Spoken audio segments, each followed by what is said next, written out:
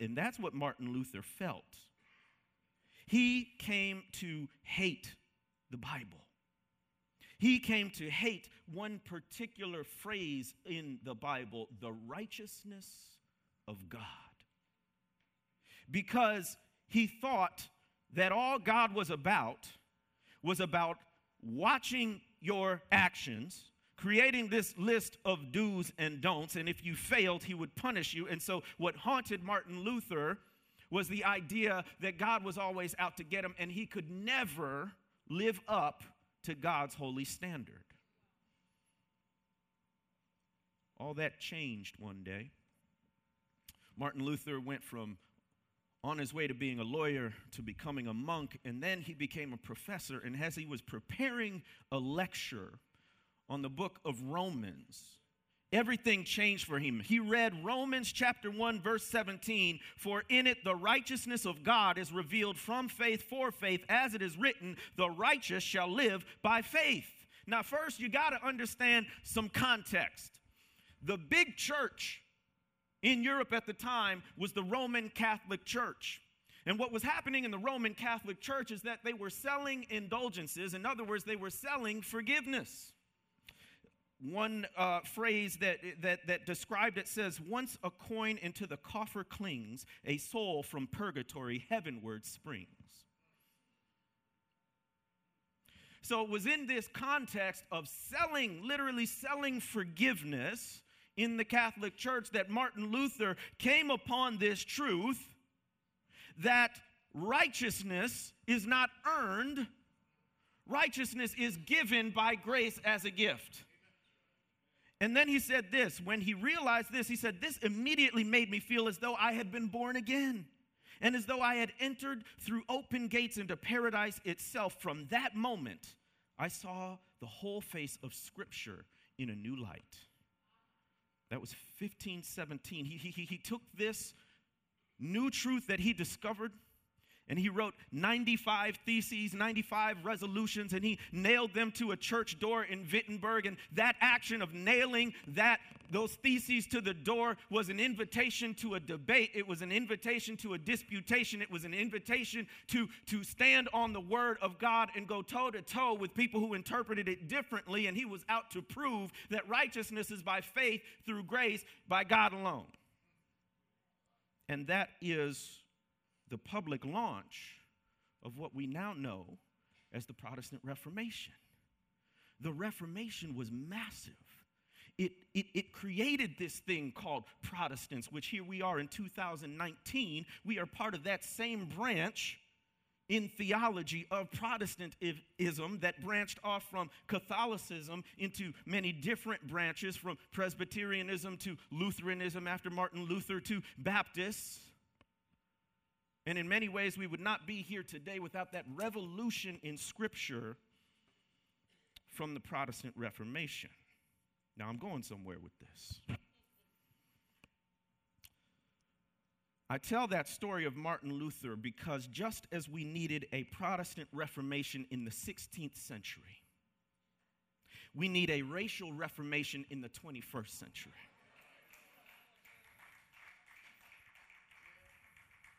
In order to root out the racism that has infected so many parts of the church in America, we need a movement just as monumental, just as revolutionary as was the Protestant Reformation in the 16th century.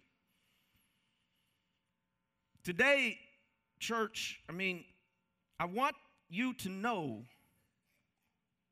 what you're up against.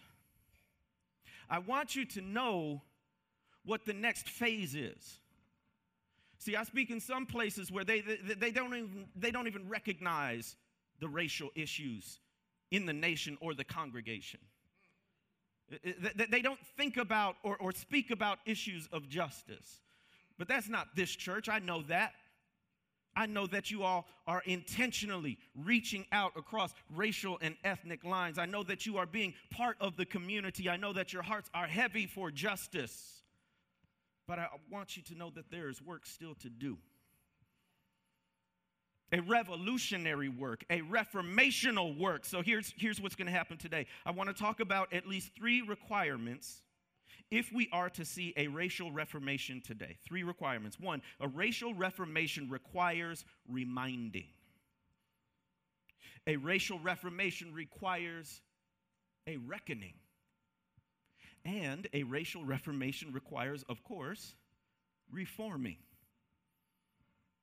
A reminding, a reckoning, and a reforming. Our foundational text for this morning is Genesis chapter 1, verses 26 and 27. I'm sure you're familiar with it. Genesis chapter 1, verses 26 and 27. If you are able, please stand for the reading of God's word.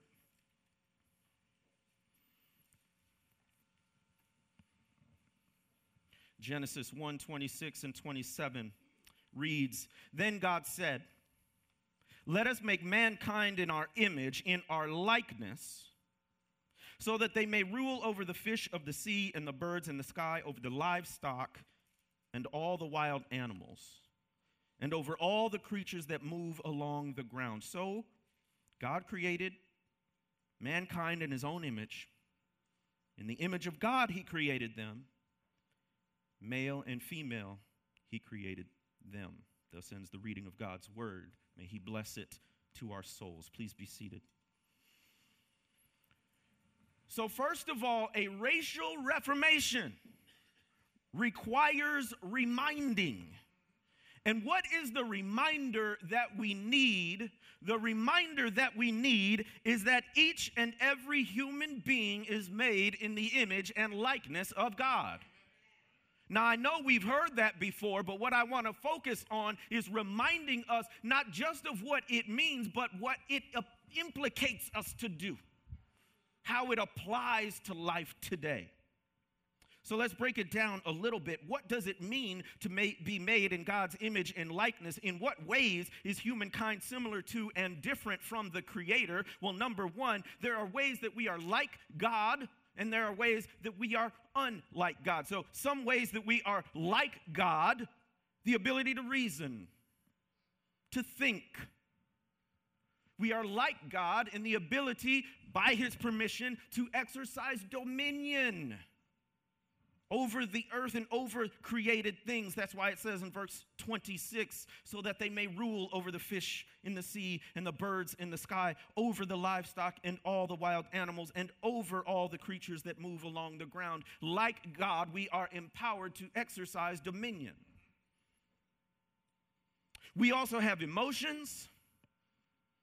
Describes the Lord as getting angry, the Lord being jealous for his people, the Lord being joyful, and we too feel emotions. And we are like God in that we make moral decisions between right and wrong.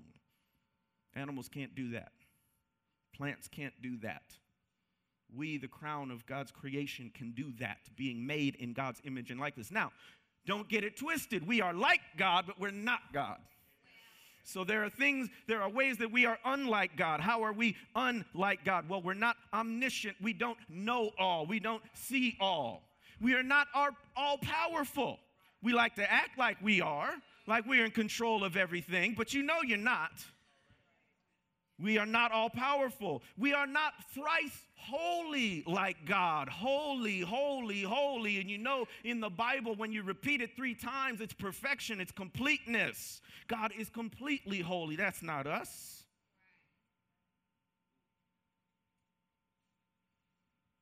And we're not like God because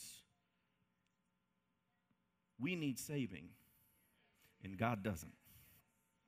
God is the one who saves, but we can't do that ourselves. So there are ways that we are like God and unlike God, but the reality of the doctrine of the image of God is that we can't chop it up in neat little slices like that. To be made in the image and likeness of God is too complex. It's too robust to be systematized so neatly into these categories. I like the way one theologian, Herman Bavinck, put it. He wrote, "This image extends to the whole person, while all creatures display vestiges of God. Only a human being is the image of God and is such totally in soul and body, in all faculties and powers, in all conditions and relations. So everything about us that is human speaks to what it means to be made in the image and likeness of God. A racial reformation needs a reminder of this truth. But what does it mean then if we are all made in the image and likeness of God? How then should we act? Biblical teachings on the image of God guide us in how to think about race and racism. If each of us is made in God's likeness, then any presumption of superiority based on skin color, culture, or ethnicity denies this truth. J. Daniel Hayes, in his book, From Every People and Nation, says, what is racism? Racism, or the presupposition that one's own race is superior or better than another, is a denial that all people have been made in the image of God. Racism is a spiritual issue. Racism is a theological issue. Racism refutes the idea of the doctrine of image of God that is right there in the very first book of Genesis, very first chapter. The doctrine of the image of God shows us that our duty is to exalt God and not ourselves over one another. And here's the thing, all people are equally image bearers. There are no qualifications on image bearing. God doesn't restrict God's image to people who are black or white or Latin American or Asian or Native American. God doesn't restrict the image and likeness of God only to people who are rich. He doesn't restrict it only to the able-bodied, those with PhDs and those with GEDs, all made in the image and likeness of God. And that image extends to every single human being. That goes for non-Christians. That goes for homosexuals. That goes for children in the womb and out of the womb. That goes for documented and undocumented. That goes for incarcerated. That goes for free. It is the doctrine of the image of God that tells us how to treat people who are different. And guess what? The image of God extends to people even who aren't Christian. It tells you how to treat people. We are all made in the image and likeness of God, and all means all. We need a reminder in this racial reformation. Now, to put a finer point on it, in what is now the United States of America, the image of God in people of African descent has been systematically defaced throughout centuries. Throughout all kinds of means and all kinds of ages, what the dominant culture has told people of African descent is that you are lesser. That somehow the image of God passed us over, or that we got a smaller portion of it than did other people. This is the lie that a racial reformation has to refute. Here's the thing. We often think about the image of God in individualistic terms. We think me, myself, or this other person, they are made in the image of God. But we are made in the image of God not only individually, but also collectively. Collectively.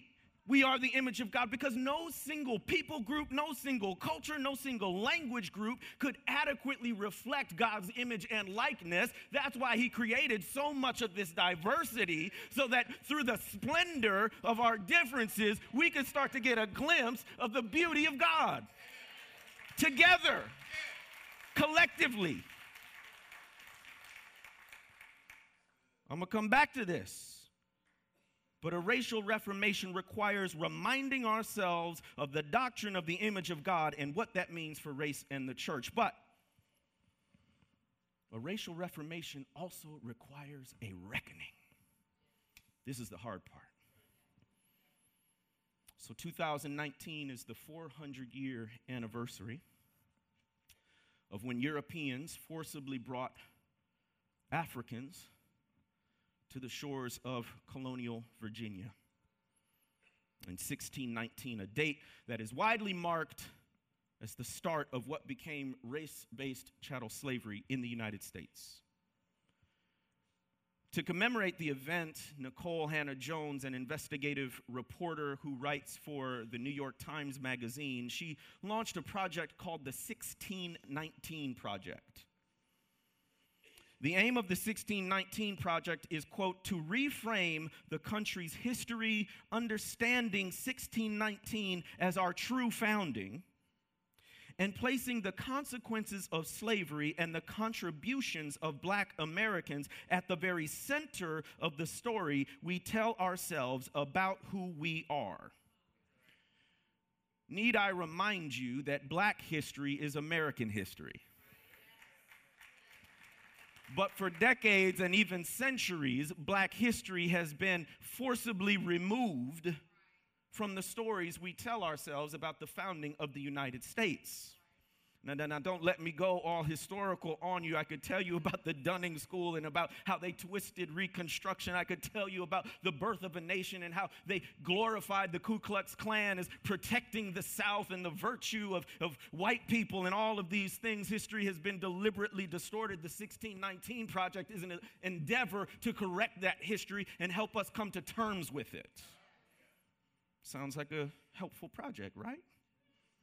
Not everybody thought so. You go online and you can read some articles and you can look on social media and people about lost it. When this writing came out, they about lost it. Why? Because it was dismantling the myth that America was God's chosen and holy nation, that America could do no wrong, that what we have in terms of material prosperity and military might was all because of the virtue of the founding fathers and the people who came after them. And what the 1619 Project is saying, no, this prosperity came on the backs of the enslaved.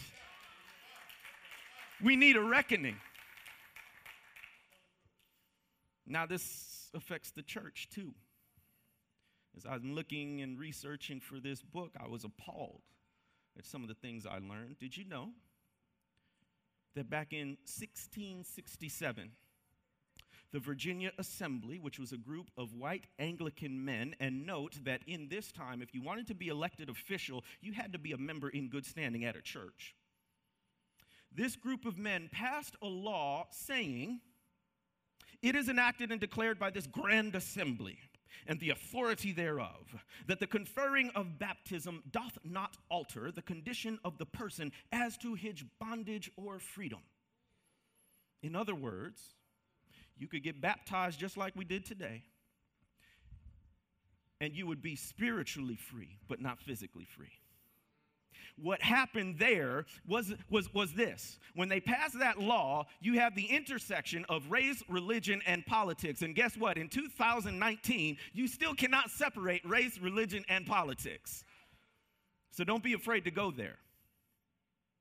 What also happened was this artificial bifurcation of the spiritual and the material. So they said you could get baptized and God could have your soul, but guess what? We have your body. And to this day, that separation continues when you hear things like, oh, don't talk about that political stuff, just preach the gospel. They say you're replacing the gospel with the social gospel.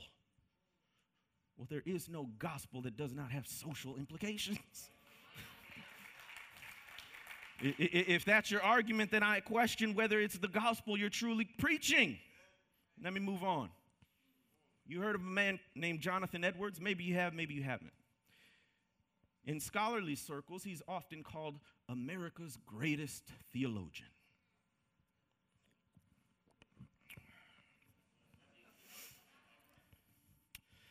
He wrote a sermon that he's famous for called Sinners in the Hands of an Angry God. He was known for leading great revivals and religious conversions back in the 1700s when he lived as a minister in Northampton, Massachusetts. That's the typical information you hear about it, and when I went to seminary, that's what they told me. But what they didn't tell me was Edwards, America's greatest theologian, was also a slaveholder. One of the things that gets me about studying history is the specificity. So when we say slaveholder, okay, we have a category for that, but it affected me when I learned that by the age of 28, Edwards was a slaveholder, and the first person he bought was a teenage black woman named Venus. He didn't just enslave a person. He enslaved Venus, made in the image and likeness of God. He held other slaves as well, another named Joseph, another named Lee, and a young boy named Titus. What might get you is that Jonathan Edwards represented a relatively moderate view of slavery because he believed that Africans actually had souls and that you should preach the gospel to them. Some didn't believe that at all. There's a book entitled The Negro, A Man or Beast, where the author argues that black people, being the direct descendants of apes, do not have souls like white people. So Edwards was moderate. He accepted the spiritual equality of black and white people, and he said that slaveholders should evangelize the enslaved, but he did not advocate for their physical freedom, America's greatest theologian. Now, back again on the subject of baptism. We're moving forward in history here. The nation's largest Protestant denomination is the Southern Baptist Convention. Many of you know the history of that denomination, so I will quickly recount it for you. In the year 1845, Baptists north and south split over the issue of slavery. But again, to put a finer point on it, it wasn't just slavery writ large. Here was the specific issue at hand. What Baptists in the South were arguing is that you could be a Baptist in good standing and be a missionary and hold slaves. So get this in your mind and try to make sense of it if you can. They are commissioning missionaries to go probably to majority world countries where the people are black and brown. And they're saying, we can commission and give our full cooperation to these missionaries at the same time as they are enslaving the people who look exactly like the ones they want to evangelize. If you can make that make sense, let me know. So they did this legal maneuver in the church courts. They basically knew that their northern Baptists were sympathetic to abolition. And so what they did was they put this missionary who was also a slaveholder forth to be ordained as a missionary as a test. The first time they did it, the Northern Baptists, they knew what they were doing, but they essentially dodged the question. But people in the South, the Baptists in the South, did it again, and they made the question explicit: do you or do you not accept that a missionary can be a slaveholder? And they challenged the convention to take a stand, which they did. The Home Mission Society responded with a clear rejection that any slaveholder could be in office. They said, quote, if, however, anyone should offer himself as a missionary having slaves and should insist on retaining them as his property, we could not appoint him. At that, the battle lines between Northern and Southern Baptists were drawn. In May 1845, almost 300 Baptist leaders representing nearly 400,000 members from the southern states, they gathered in Augusta, Georgia, to form a new church association, one that was inclusive and positive towards slaveholders, and they called it the Southern Baptist Convention. We need to have a reckoning. And lastly, in the 20th century, Billy Graham is known as the face of American evangelicalism from the 1950s, basically all the way to his death last year at the age of 99. He is purported to have spoken in person to more people than any other person in the history of the planet. Literally millions at his crusades over the course of decades. After he died, a lot of people were talking about Billy Graham's legacy. One of the things that came up is that he was essentially a civil rights activist. He may not have been marching in the streets, but he was pro-black, pro-civil rights, and did a lot for black people in America. Well, look, history's complicated. So let's complicate the past a little bit. Now, Billy Graham is known for acts of racial reconciliation. For instance, in 1953, it is said that he personally took down the ropes dividing white and black at one of his crusades. Now, mind you, that's the year before Brown v. Board. Then after Brown v. Board in 1957, he invited Martin Luther King Jr. to open one of his crusades with prayer, which King did. It is apocryphal. That means we're not sure. But Billy Graham himself claims that Martin Luther King Jr. invited him to call him Mike, which was a name reserved only for MLK's closest friends. Now, that is not verified, but that's something Graham said. What we do know for certain is that after some of the more confrontational tactics of the civil rights movement, once it really heated up in the 1960s and the early 1960s, we do know that Graham reportedly told King to pump the brakes a little bit. He said all of this nonviolent confrontation, that's too much. We need to go slower. Yes, we need to work for change, but we need to do it in a way that's not going to bring people out with fire hoses and canines and all that. MLK called it creative tension, that you have to provoke a reaction peacefully, nonviolently, but to bring attention to injustice. And in the face of folks like Billy Graham, King wrote his letter from a Birmingham jail. Now, in it, he wrote about the white moderate. I'm going to call it the Christian moderate. Why? Because there were black moderates too. We think of the civil rights movement as involving most of the black churches in the 1950s and 60s. Historians estimate only about 10% of churches got actively involved in the civil rights movement. Not every black church was part of it. So I think we can call it the Christian moderate. And he said in this letter, and if you haven't read it or haven't read it in a while, just Google it. They've got a PDF online. It is a magnificent piece of political philosophy. And he writes in the letter from a Birmingham jail, I must make two honest confessions to you, my Christian and Jewish brothers. First, I must confess that over the past few years, I have been gravely disappointed with the white moderate. I have almost reached the regrettable conclusion that the Negro's great stumbling block in his stride toward freedom is not the white citizens counselor or the Ku Klux Klanner, but the white moderate, who is more devoted to order than to justice, who prefers a negative peace, which is the absence of tension, to a positive peace, which is the presence of justice. Shallow understanding from people of goodwill is more frustrating than absolute misunderstanding from people of ill will.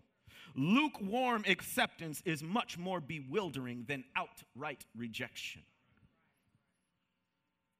These are the truths of history that we as a church have to confront. A racial reformation requires reckoning with a racist past. And lastly, a racial reformation requires reforming. The Marines have a phrase in Latin saying, Semper Fi, always faithful, ever faithful. The Protestant Reformation had a Latin phrase that said, Semper Reformanda, always reforming. The work of understanding God and Scripture better and more clearly never ends. And if that was true 500 years ago, it's also true now. Semper Reformanda. So let me outline to you what I think, practically speaking, a racial reformation would look like in terms of reforming the church. Number one, as the doctrine of salvation by faith alone was the central doctrine of the Protestant Reformation, I think the central doctrine of the 21st century racial reformation would be the image of God. Let that sink in for you. So in the 16th century, the revolution was all about saying you don't earn your salvation. Salvation is a gift, and then everything else changed after that. When we look at the racist history of the church in this country, we have to put the doctrine of the image of God at any reformation. And if we have a proper understanding of the image of God, then that's going to change everything about how we do church. If we make that the core and central doctrine in an increasingly racially and ethnically diverse world, we need to understand the foundational biblical teaching about God creating all human beings in God's image and likeness. Sets up our views about how to treat people. It's about identity.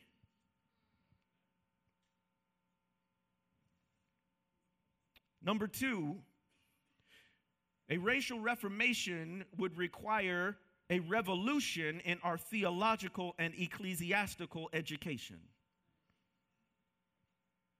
In other words, we need theology written, taught, preached by black folks and other people of color. What happened in the Protestant Reformation was that it was a mainly European phenomenon, meaning most of the teaching, which is still good teaching in many ways, came from European, specifically educated men. A 21st century racial reformation is going to look different. It's going to include people from different tribes and tongues and nations leading the way in helping us understand what the Bible teaches and who God is. It's going to come from the margins. We're going to have to learn from more than old dead white men. And we can learn from them, but there is more. I don't know, we might have to partner together, Doc, and start a new seminary. New Bible colleges with diversity built into the fabric of the institution instead of trying to add it on after the fact.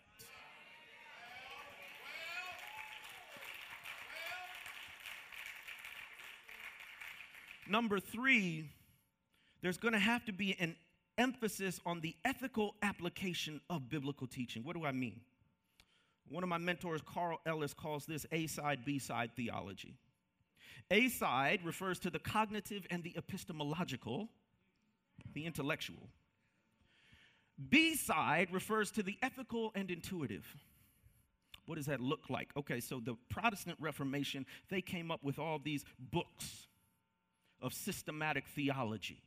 They categorized and named everything. They had the technical aspects of the language, and that's helpful. But that's not the only way to understand biblical teaching. What black folks did in the midst of oppression was come up with ethical and intuitive applications of the Bible. So in a society where for hundreds of years black people were not permitted to learn how to read and write, that didn't stop them from understanding who God was and how God was working in the world. So where do you find the teachings of the black church and marginalized and oppressed people? It's in our songs. It's in the Negro spirituals. It's in gospel music. It's in blues music. It's in our sermons. When you go back and you listen to the old saints preach, it's all there. But we don't categorize it as theology because it's not on the cognitive and epistemological side. It's on the ethical and intuitive side. The intuitive part means that an oppressed people know what it's like to be oppressed. Oppressed people know what is right and what is wrong, and they can speak about it. And so a racial reformation in the 21st century is going to have that emphasis on A-side, B-side theology, and not one to the exclusion of the other. Number four. A racial reformation in the 21st century is going to be multi-ethnic. We touched on this a moment ago with the teaching, but it's got to be incarnational, in meaning in the flesh. It's got to be relational. That's why churches like Strong Tower are so important as a public, visible demonstration of the unity of God's people across human-made divisions of race and ethnicity. Not every church can be multi-ethnic or multiracial, but we need more. We absolutely need more to be that living demonstration of what a multi-ethnic church looks like as a foretaste of heaven in the book of Revelation, in Revelation 5:9 and Revelation 7:9, when God pulls back the curtain of eternity and says, guess what? It's going to be all kind of people in my heavenly congregation. You know that's right. You're going to be eating challah and jerk chicken. You're going to be eating Swedish meatballs and fried chicken. You know, anything that you can think of. I think of, it talks about heaven as a heavenly banquet. I don't think it's all just going to be from one place. I think we're going to have a potluck that is global. And I can't wait. And we're going to eat and be satisfied and not have to worry about working out after. It's going to be heaven. And finally, in a 21st century racial reformation, the last shall be first. A racial reformation will not only transform racial relationships, it will reform gender and class relationships too. So that women who have to endure patriarchy, misogyny, misogynoir will be dignified as full image bearers of God. That they can come to churches and feel safe physically, spiritually, and emotionally. A racial reformation will have residual effects on class, so that we are not just middle class or rich churches, but we are churches comprised of people from every income level, and as the Bible says, there shall be no poor among you.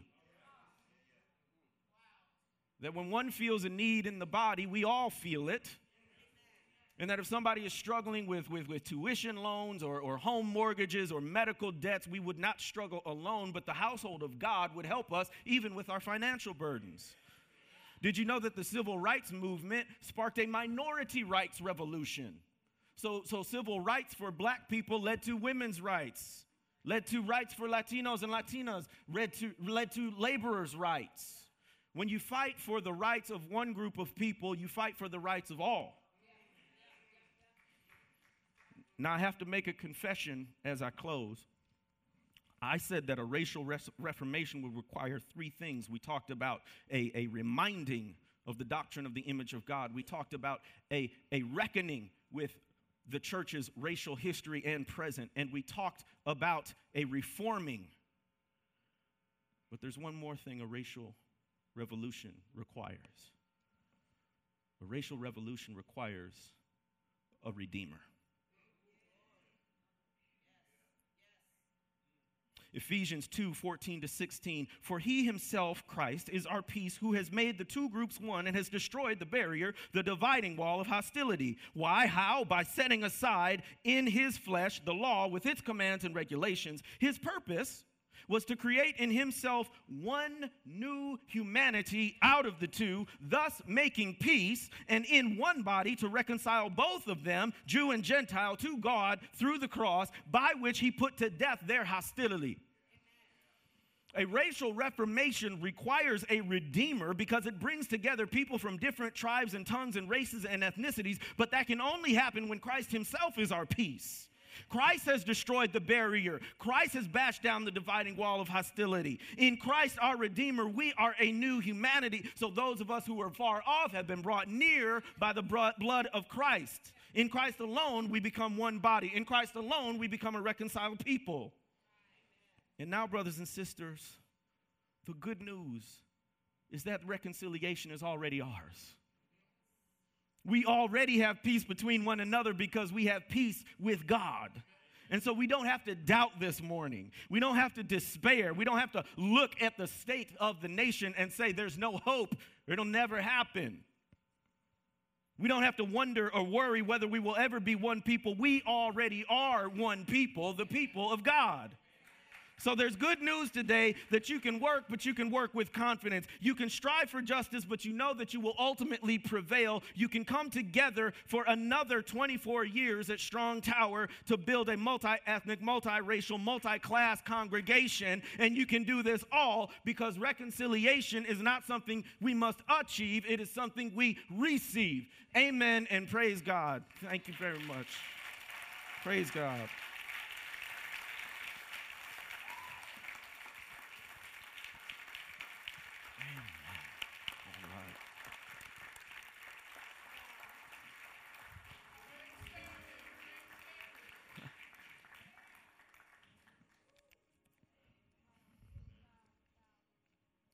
Brother Jamar, thank you for coming to put gasoline on the fire that God has ignited in Strong Tower Bible Church for us to keep doing what he's called us to do. Amen. I'm going to ask my friend Anthony Hendricks to come up and close us in prayer. Anthony Hendricks, he and I played Little League football together back in 1979, 80, something like that, in Baltimore, Maryland. He came here and served as our fellowship pastor for several years. Many of you know him and love him. Is Carla with you? Is Carla here? Okay, I see the kids here. And so glad to have you this morning. And I'm going to ask my deacons to take Brother Jamar out, and he'll come down briefly to the fellowship hall. He's got to get on the road to head back home. But if you guys could escort him out, and he'll come down and greet you on his way out. All right. Wow. And I've got these green cards. If there's somebody who wants to know Jesus, come talk to me. You want to join this church? Come talk to me. You want to talk about baptism? Come talk to me. All right, Pastor Anthony, come on, my brother. Amen. Let's join hands as a symbol of the unity that we've been talking about this morning. Grab the hand of your neighbor as we go to God. Let's pray. Father, today we are grateful for this message, Lord God. We're grateful, Lord God, that because of your love for us, you put in place this ministry of reconciliation. That you not only put in place, God, but that you yourself came and made possible by the death of your Son on the cross. So this morning, Lord, we want to say thank you and we love you, Dad, for the plan that you put in place before the foundations of this world. And God, this morning I'm thankful for Strong Tower Bible Church and the ministry that you've been doing in and around Middle Tennessee for the last 24 years. God, thank you for your faithfulness in this ministry. And Father, I pray that 24 more years is in the future of this church as you begin to continue to touch people's lives with this ministry of reconciliation. And so, Father, as we leave this place today, God, I pray that we would not have just heard a good message, Lord, but God, that this message might permeate our very being, that we might go out and be the ministers of reconciliation that you've called us to be in the various spheres of influence that you will take us. So, God, I'm thankful that in your word it says that when it goes forth, it will accomplish everything that you desire for it to accomplish in the people that you want it to be accomplished through. So, God, touch every person in this building. Might we be the ministers of reconciliation that you've called us to be. And, Father, when it's all said and done, we'll give you glory. We'll praise your name, Dad. We love you. And we pray all of this in the mighty and the matchless name of Jesus Christ, our great Redeemer. And all of God's people said, amen and amen.